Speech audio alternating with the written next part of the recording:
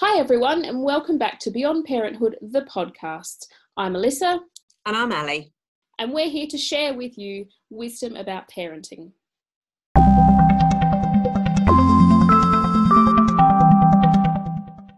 So welcome back everybody. Today we're talking about the secret to avoiding tantrums. Where to start? I mean, it's such a big topic, isn't it? I have visions in my head. You say the word tantrum and all I can think of is like standing in the middle of an aisle in a supermarket, child screaming, lying on the floor, kicking their arms and legs, and you as a parent just wanting to melt into that floor and die. Yeah, and everybody's watching. All of a sudden, the noisy supermarket is deathly quiet apart from your child. And all of a sudden, you're standing there going, everyone thinks I am the worst parent in the world right now.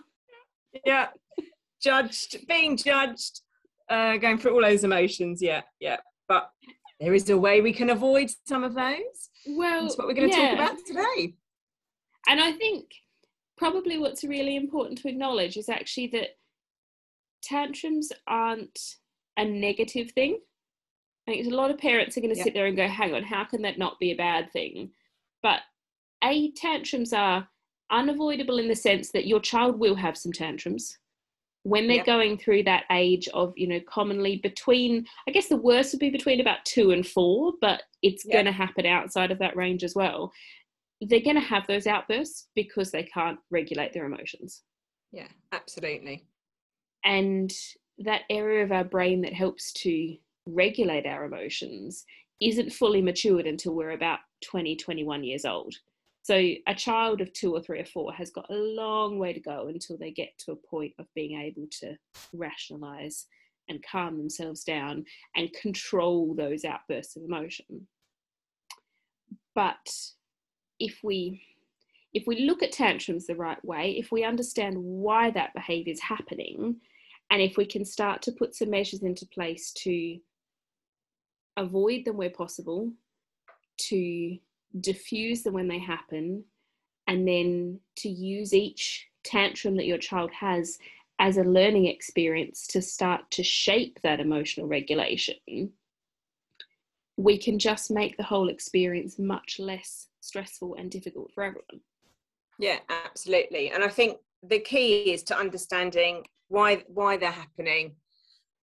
Trying to be on the front foot as well. I think that for me personally as a parent, that is a huge thing. When I learned to see something coming, take some steps to prepare that so it didn't end up as a full-blown tantrum, then as a parent you feel a lot more in control, and you can kind of calm yourself before anything starts to, the emotions run high. And I think the thing that I've learned as a parent is it's so much about managing our own behaviour as the parent, as the person in control.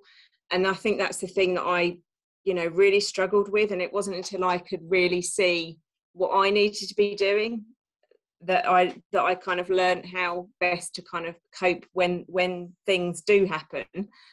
Because it's so much about our behaviour and how we respond to that. So it's about our behaviour before it gets to that. So can we stop? Can we calm the little one enough beforehand so it doesn't end up as a full-blown tantrum? But then if it does end up as a full-blown tantrum, how do we respond to that? How do we react to the child? And that makes the most difference as to what will happen next in the story.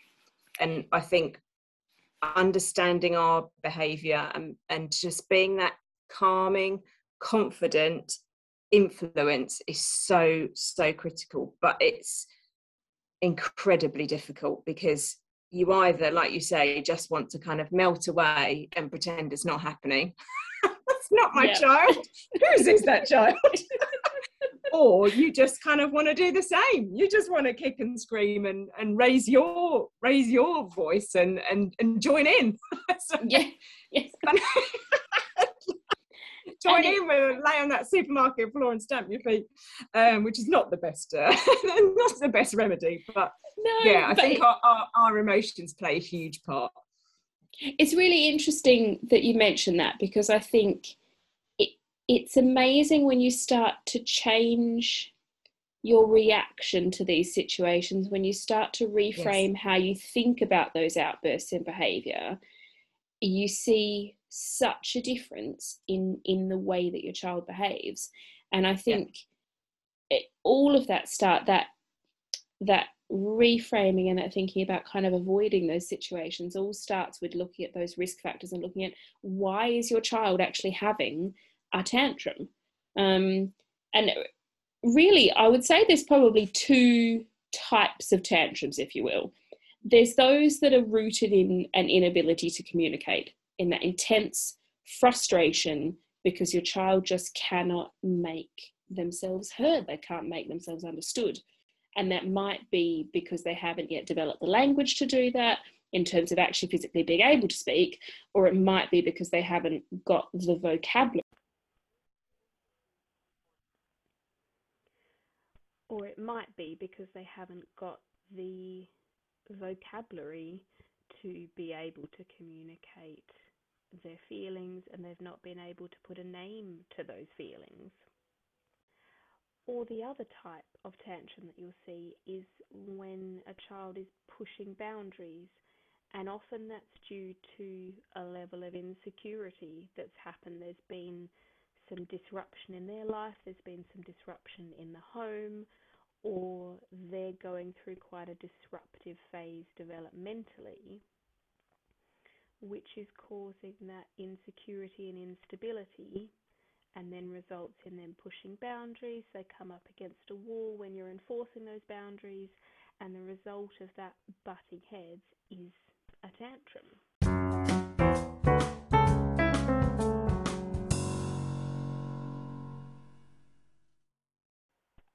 I think it's also really important as a parent to acknowledge the importance of a tantrum and importance of embracing a child showing emotions. You know, we want to kind of think of it like we're wanting to borrow a phrase from this book that I've got here, The Montessori Toddler by Simone Davies. We're allowing all emotions, we're not allowing all behavior. Yeah, absolutely. And there is a difference. And I think we're really, I don't know if that's a society thing or what it is, but we're very quick to try and shush a child and, it's okay, everything's going to be fine, jumping in there. And actually, it's not okay. They're trying to tell you something is not okay.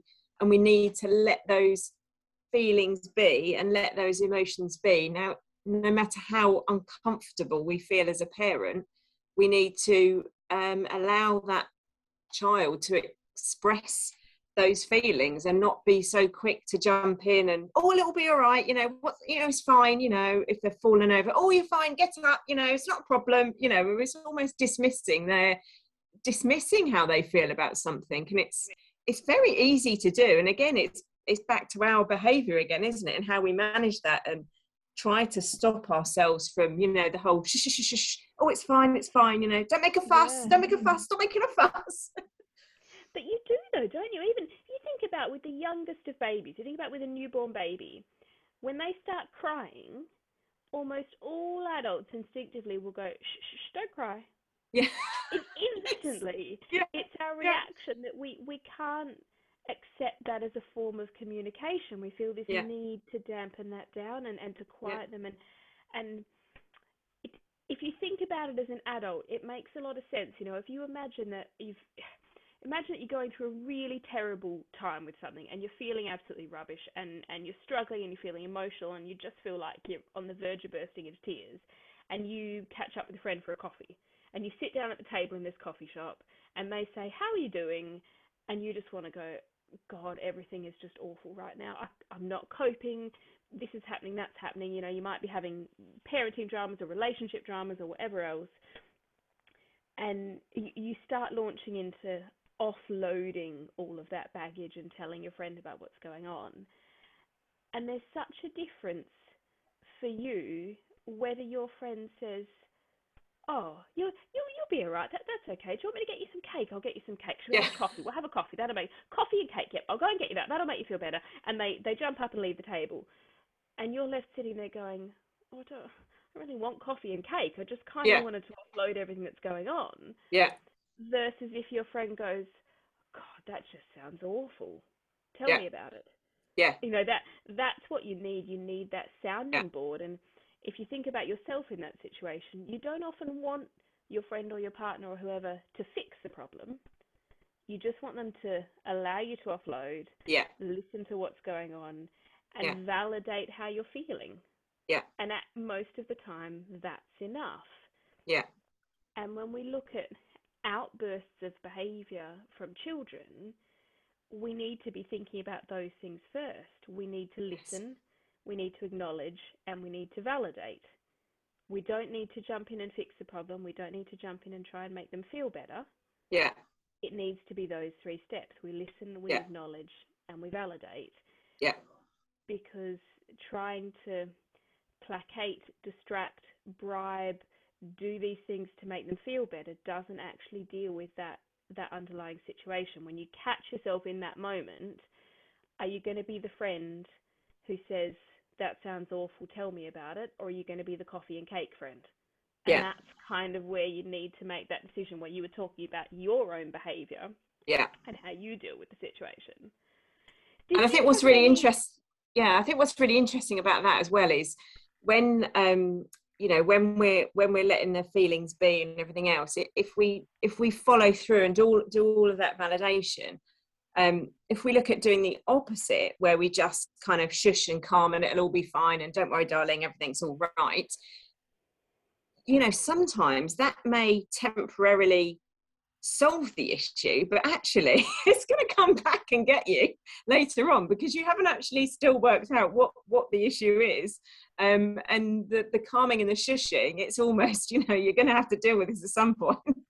It might be 5 minutes later, it could be 20 minutes later, it could be, you know, a couple of hours later, but actually at some point, you know, you've never got to the bottom with that, with just trying to shush and calm. You've never got to the bottom of what the issue is. So when it happens again, you're just going to be in a worse situation, and it could be even more heightened because the first time it wasn't resolved, and now we're further on, and now we're, you know, the problem has increased, whatever that might be.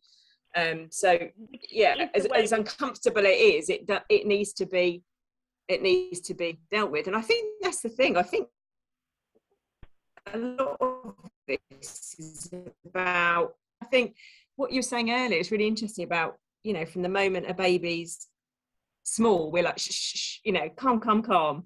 And, you know, I've had several, you know, far too many to mention parents in my signing class where, you know, babies, you know, got a little bit upset, maybe it's hungry or, you know, whatever that might be. And you know, parents are apologizing. This is a baby class, it's fine, you don't need to apologize, you know. And then, oh, it's sort of kind of disturbing the class. No, this is absolutely fine. And it's obviously something we've inherited in our culture. Yeah, I think it really is. And I think it's important to kind of think about a tantrum as a teachable moment. Don't view it as a negative, stressful experience. Think about it as this is a moment I can seize to teach my child how to deal with this emotion. You know, like we said before, we allow the emotion, but we don't allow the behavior. So we can take that moment, we can help to name and acknowledge that emotion, and then we can help to instill a alternative way to deal with that, to process that, to deal with the frustration, to deal with whatever else is going on underneath. Yeah. But I think what you talk about in terms of if we ignore it and if we don't deal with that situation, particularly with those tantrums that come from that intense frustration or that boundary pushing, that is only going to snowball and get worse the longer that we leave that. You know, it's really like we've got a child trying to learn a skill, trying to work on a project, if you will, and we see them struggling, and we've got the right tool there in our toolbox, but we're choosing not to give it to them. Yeah. And each time they struggle and they get frustrated again because they can't do the job because they haven't got the right tool, and we've got it sitting there, but we ignore it. we have to kind of think of it in a different way. We have to see them struggling and go, right, okay, now's the moment when I can give you the tool to deal with this. Yeah. And then when it happens again, we're going to do it again, and we're going to get that repetition there, so that they can really, really build on that. Yeah. And you talked before about kind of risk factors and things that that we can start to do to not to avoid the tantrums, in terms of, I think it's really important for parents to not be afraid of tantrums. And particularly, all of us as parents will know there are certain things that set our kids off. There are certain things like, there's a moment, you just know, if you say or do a certain thing, if you put your foot down on something, if you set a boundary, you know there's going to be a big reaction. Yeah. And it's really tempting to shy away from that and go, I won't do it. I won't say it. I'll let that slide because I know the emotion that's going to come out afterwards. And we don't want to do that. We don't want to shy away from these big expressions of emotion. Yeah. But what we want to do is try and manage those risk factors so we can catch it when it's a little expression of emotion. Yeah, absolutely. Before it gets to being a tantrum. So we're not avoiding the tantrum in the sense of avoiding that expression of emotion. Yeah. We're just stopping it escalating to that level. Yeah. And I think for most children, there's probably a couple of really key things that are going to contribute to that. And one thing that automatically springs to mind, particularly from my perspective as a sleep coach, is kids who are overtired. Yeah. Tired kids are always going to struggle, as we do as adults, with dealing with those emotions. So managing that and tackling nap times and bedtimes, structuring your day in such a way that it's really respectful of their needs with sleep, is just going to help keep your child on a more even keel and limit some of those ups and downs. And I think the other thing that's really important, which we talk about a lot in the RIE parenting type philosophy, and it's something that Magda Gerber feels really passionate about as well, is that sensitive observation. Yes. Use that technique in terms of taking the time, and this will come through lots of time spent with your child and lots of time quietly observing your child, to pick up on those non-verbal cues that they're upset or uncomfortable. Yeah. So you can predict those little meltdowns, you can predict those outbursts, and you can jump in and just calm them down and just diffuse before they get to that irrational tantrum stage. And I think a lot of the time it's really simple, but I think in our, we've talked about this before, in our busy, overscheduled lives that we all lead, that the simplest of things, like a small observation, can go amiss. I'll give an example. I remember when my youngest, we were in town and he was in the buggy, and it was winter, so it was freezing outside, and of course the shops are absolutely boiling hot, and I could just he was facing outwards, and I just had a sense that something was wrong. And there was more fidgeting going on, I could see all this fidgeting going on in the buggy, and I just thought, do you know what, I really need to get on, but I know that something is occurring, so I just need to kind of stop, and I just kind of put the brake on the buggy, and like I say, he was front facing, so I went round, asked him what was wrong, and obviously I'm using signing, and he just signed to me that he was hot. And I thought, because it is hot in the shop. I've undone my own coat, I've taken my gloves off, and I've taken my hat off, and I haven't actually done any of that for you or helped you do any of that. So there you are in a boiling hot shop in your buggy with a thick coat on and a hat on and your mittens, and you're going to be hot. So just kind of remove those things, undid the coat, happy days. But if I'd have just carried on and just pushed on, which was quite tempting, let's finish the job, let's just get done, then that would have ended up in a full blown tantrum, and I couldn't have blamed him because it was probably sweltering hot. And like I say, I'd already unzipped my coat and taken my hat and gloves off, and hadn't done the same for him, so he had absolutely every right to start fidgeting and being uncomfortable.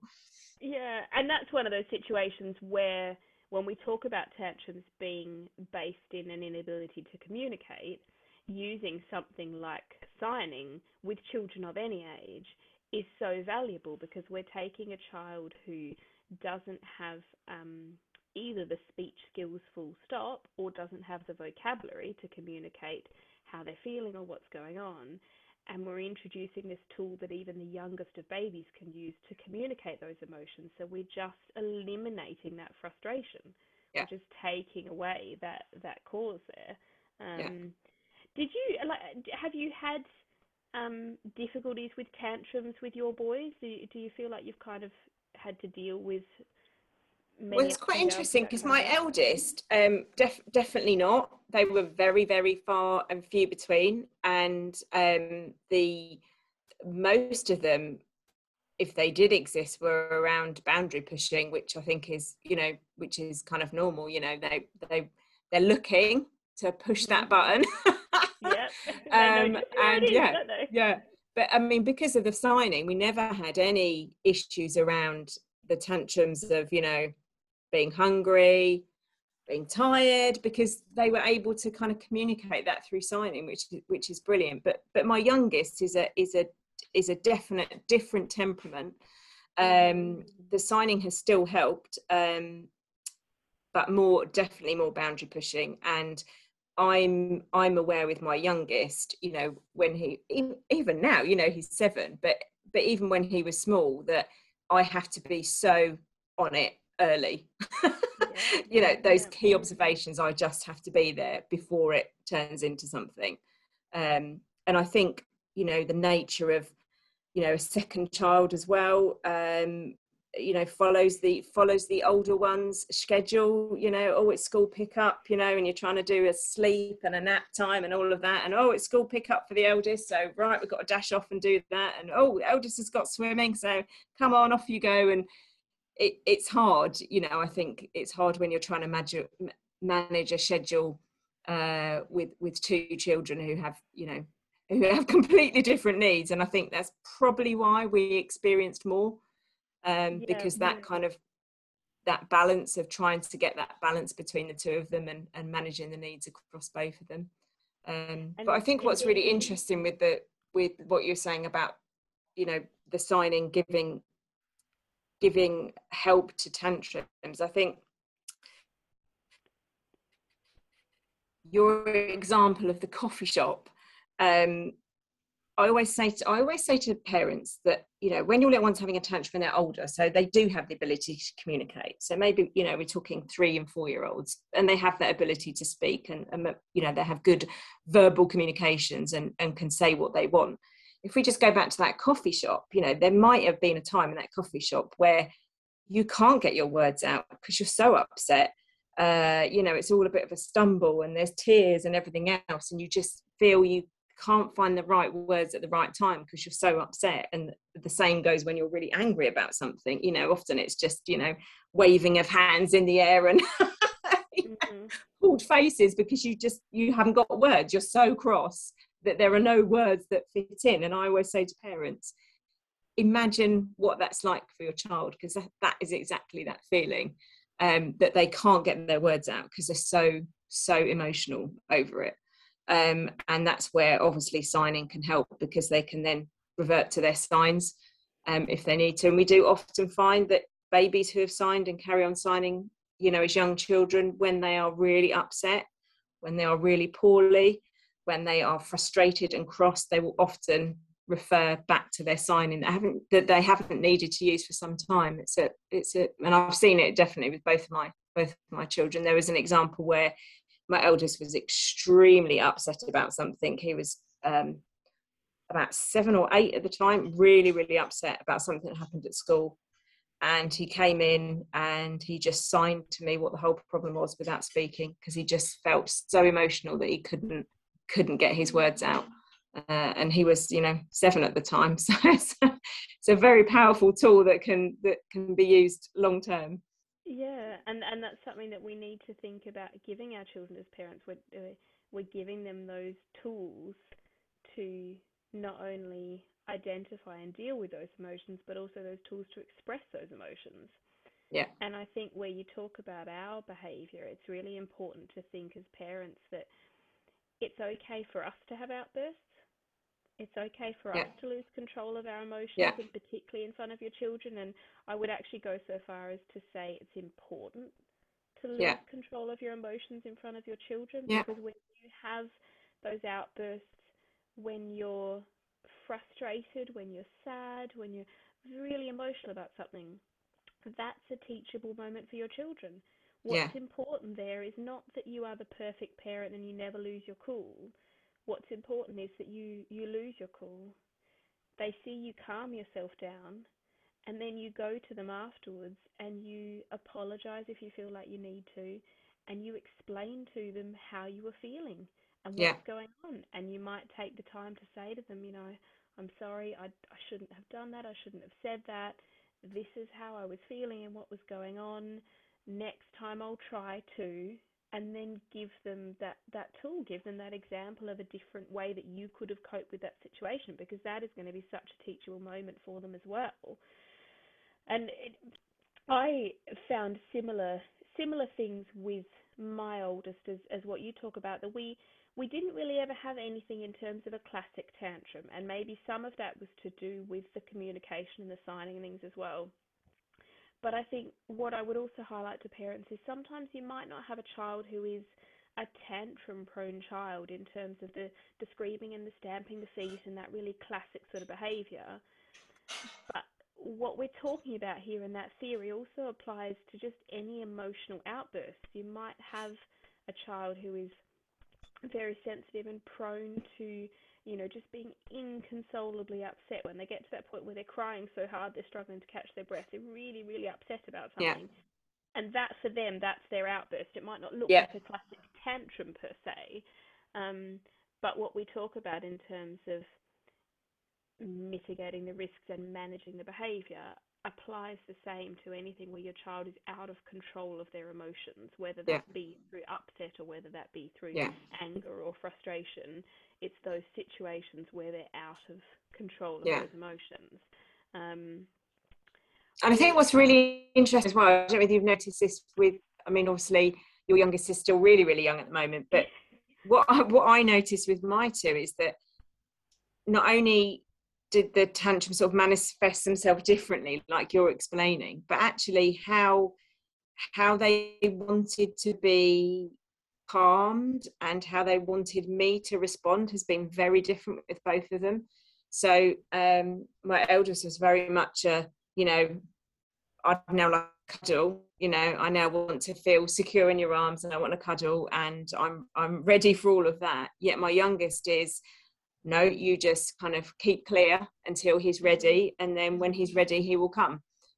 So I'm very much I'm here, I'll wait outside your room, if the room that wherever it's happening, I'll wait, and when you're ready, I'm here for you. And it's that's I think that's really important, because I think I've had quite a few parents in classes where their first child has been what I've just described as my second child is, and they have observed other parents, with their children hugging each other, moments after the tantrum. And I think, some of those parents have felt, oh, well, my child doesn't want me anywhere near them, and I've been quick to sort of explain to them, don't worry, they all deal with this differently. They're all individuals, and, you just need to, adapt your approach to whatever suits that child. And that was a huge learning experience for me, because, like I say, complete opposite ends of the spectrum. One, still sort of halfway through crying and everything, I want cuddles. The other ones, no, don't go anywhere near, just wait safely by the side where it's happening, and I'll come to you when I'm ready. And it's a different approach. And I think it's really important for parents to know that some children are like that, and that's great, that's fine, that's just the way that you need to deal with that slightly differently. And I think that's why it's important, when your child is having an outburst like that, not to rush in to fix it. I think when you think about the step-by-step approach, I guess, to dealing with a tantrum, to dealing with an outburst, the first thing that you always want to do is create a safe space. Make sure your child is in a space where not only are they physically safe, particularly if their outburst is more physical, but also an environment where they're emotionally safe. Yes. So it may well be, you know, if you are in the middle of the supermarket, you might just abandon your trolley there and you might just walk them outside and go and sit in the car. You know, just take them to a space where they can feel safe. And we're not dragging them by the hand and punishing them and telling them to be quiet. We're just gently taking them, right, let's just go out to the car. Let's just take ourselves away from that environment where we're pressured, there's people staring at us, we're both feeling really conscious of how we're behaving, and put ourselves in a safe space. And then secondly, just as you were just talking about, to just not force yourself on the child. You know, don't say, oh, come here, let's have a hug, or let's do this, let's do that. Just sit nearby and tell them that you're there. Yeah. Right, you know, and just a simple, I'm here if you need me. Yeah. Come and see me if you want a cuddle, and just sit there. And Yeah. don't engage, don't get frustrated, don't try to placate them, to get them to communicate what's going on. Just be there with them. Yeah. And that will be a real game changer in terms of tantrums, because what often really escalates that behavior is when we try to turn the whole thing into a dialogue, and then they're raising their voice and we're raising our voice, and suddenly it just becomes this sort of thing. We just want to be there quietly. Sit yourself down on the floor next to them. I'm here if you need me. Yeah, and that is not the point to have the dialogue, is it? They need that space. And actually, I use that for me as well, you know, to kind of, okay, let's just get myself in order. some deep breathing myself. So while they're calming themselves down, you know, I'll do the same. And you know, they are looking for, you know, despite what some people think, you know, they think, oh, you know, what are they looking for? They're looking for you to be confident. They're looking for you to be in control, and you need to be calm, because like you say, if you start a dialogue in that situation, all that's going to happen is the bar gets raised. And I just think, you know, one raises and then the other one raises up, and then it raises up, and then you go through it all again. Whereas actually, if you can be the calming influence and actually use that time to, you know, because it is hard, you know, it's really difficult. I have a very short temper. I've learned as a parent how short my temper is. I have amazing patience of an angel with everybody else's children, but not my own. So I would definitely use that as an opportunity to take a breath and actually just gain control of myself before even trying to, you know, have a dialogue. Yeah, definitely. And I think that really needs to be what you think about when your child's having that moment. We create that safe space. We sit down there with them and just be there, tell them that we're there for them. And then we allow them to express that emotion, to calm down. And then we start that dialogue. Then we start to think about actually getting to the root of the problem. But there's a theory which I find as a parent is just an absolute game changer when it comes to tantrums, and it's thinking of a tantrum like a train going through a tunnel. So your child is the train and the tantrum is the tunnel. And when we talk about not trying to placate, distract, have those discussions while they're in the midst of that red mist, if you will, while they're really upset or while they're in that rage, it is exactly like that train going through a tunnel. Once that train has entered that tunnel, there is no way out but through. Yeah. So you trying to placate, distract, calm them down, have a conversation, that's like trying to get a train out of a concrete tunnel in the middle of the tunnel. It's just not going to happen. They need to go through. And all you need to do is be there and keep them safe and allow them to go through that tunnel. And once they've emerged on the other side, then you can have that conversation. I want to share here a super tip, which I found so helpful as a parent for those moments when your child is inconsolable and really struggling to calm down, can't get their words out, you know, tears, catching their breath, etc., etc. Really simple thing, get them a drink of water. Yes. It's the most basic thing, but it is an absolute game changer, because they can't cry hysterically or scream or anything else when they're drinking. And it instantly forces you to slow your breathing down, Yeah. And just to calm down. And I use that on such a regular basis with my oldest. Whenever she's having a moment where she's really struggling to regulate her emotions, first thing I do is just go and get her a drink of water. Yeah. And I just come to her and say, just have a big drink of water, and then we'll chat about it. And Yeah. instantly, it just diffuses, just calms Yeah. down, forces her to just slow down her breathing and calm herself, and just kind of helps that train through that tunnel. So that Yeah. would be my best advice to parents. I think that is such a good, That's such a brilliant tip. game-changing tip there. Yeah. But it's really important when you're in that situation. Think about that train. Think about that tunnel. Yeah. Don't try to pull the train out of the tunnel. Just Yeah. be there with your child. Let them express that emotion, and then once they've come through and they've calmed down, that's when you want to think about having that open dialogue, thinking about, can you help them name those emotions? Yeah. And where we talked about before, that's when you want to validate those emotions, even if you may not agree with them, even if you may not feel the same, but you want to validate and acknowledge that you can see how they may feel the way that they're feeling. Yeah. And then you can talk to them. And I think often, particularly as children get older, it's quite valuable to not, like we said before, not jump in with a solution, but just almost do as if, imagine your stereotypical therapist on a TV show. People go to therapy and they never get answers to their problems. What they get is a therapist saying to them, what do you think the problem is and what should you do about it? Yeah. And that's kind of a really good role to play when you're thinking about tantrums, that Yeah. coming in and saying to your child, this is what you should do, this is how you should feel, this Yeah. is what you should do next time, doesn't always go down very well. But sitting with Yeah. them and saying, how did you feel, and what made you feel like that? Yeah. What would make you feel better? How could we do things differently? Just posing some of those questions Yeah. age appropriate to your child, and just let them talk through what's going on. So we're Yeah. teaching them that process of rationalizing and coming up with a solution for themselves. We don't actually need to fix the problem for them. Yeah. And I think it's giving them time as well to do that. I think that's really, really key. We're very keen, like I was saying earlier, to rush off to the next thing. Oh, we're done with that. Lovely. Right. Brilliant. Next.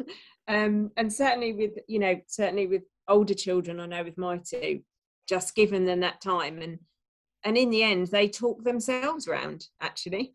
So giving them that time is critical, because they will often solve the situation themselves.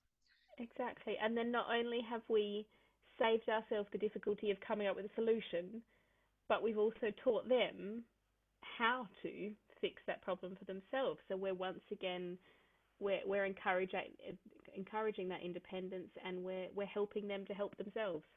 We're not doing it for them. We're just guiding them in the direction, and just giving them some pointers, if you will, to kind of nudge in the right direction towards finding that solution for themselves. Yeah. And helping their emotions for the future. So when it comes around again, we're raising emotionally intelligent children, which is, what we all dream of. Exactly. Well, thank you everyone for joining us. I hope that you found that helpful. You've picked up some tips that you feel like you can implement with your own children. Don't forget to join us for our next episode next week. But thank you for listening to Beyond Parenthood, the podcast, with your hosts Alissa Pemberton and Ali Hobson. If you'd like to know more about what we do, you can head to www.beyondparenthood.co.uk.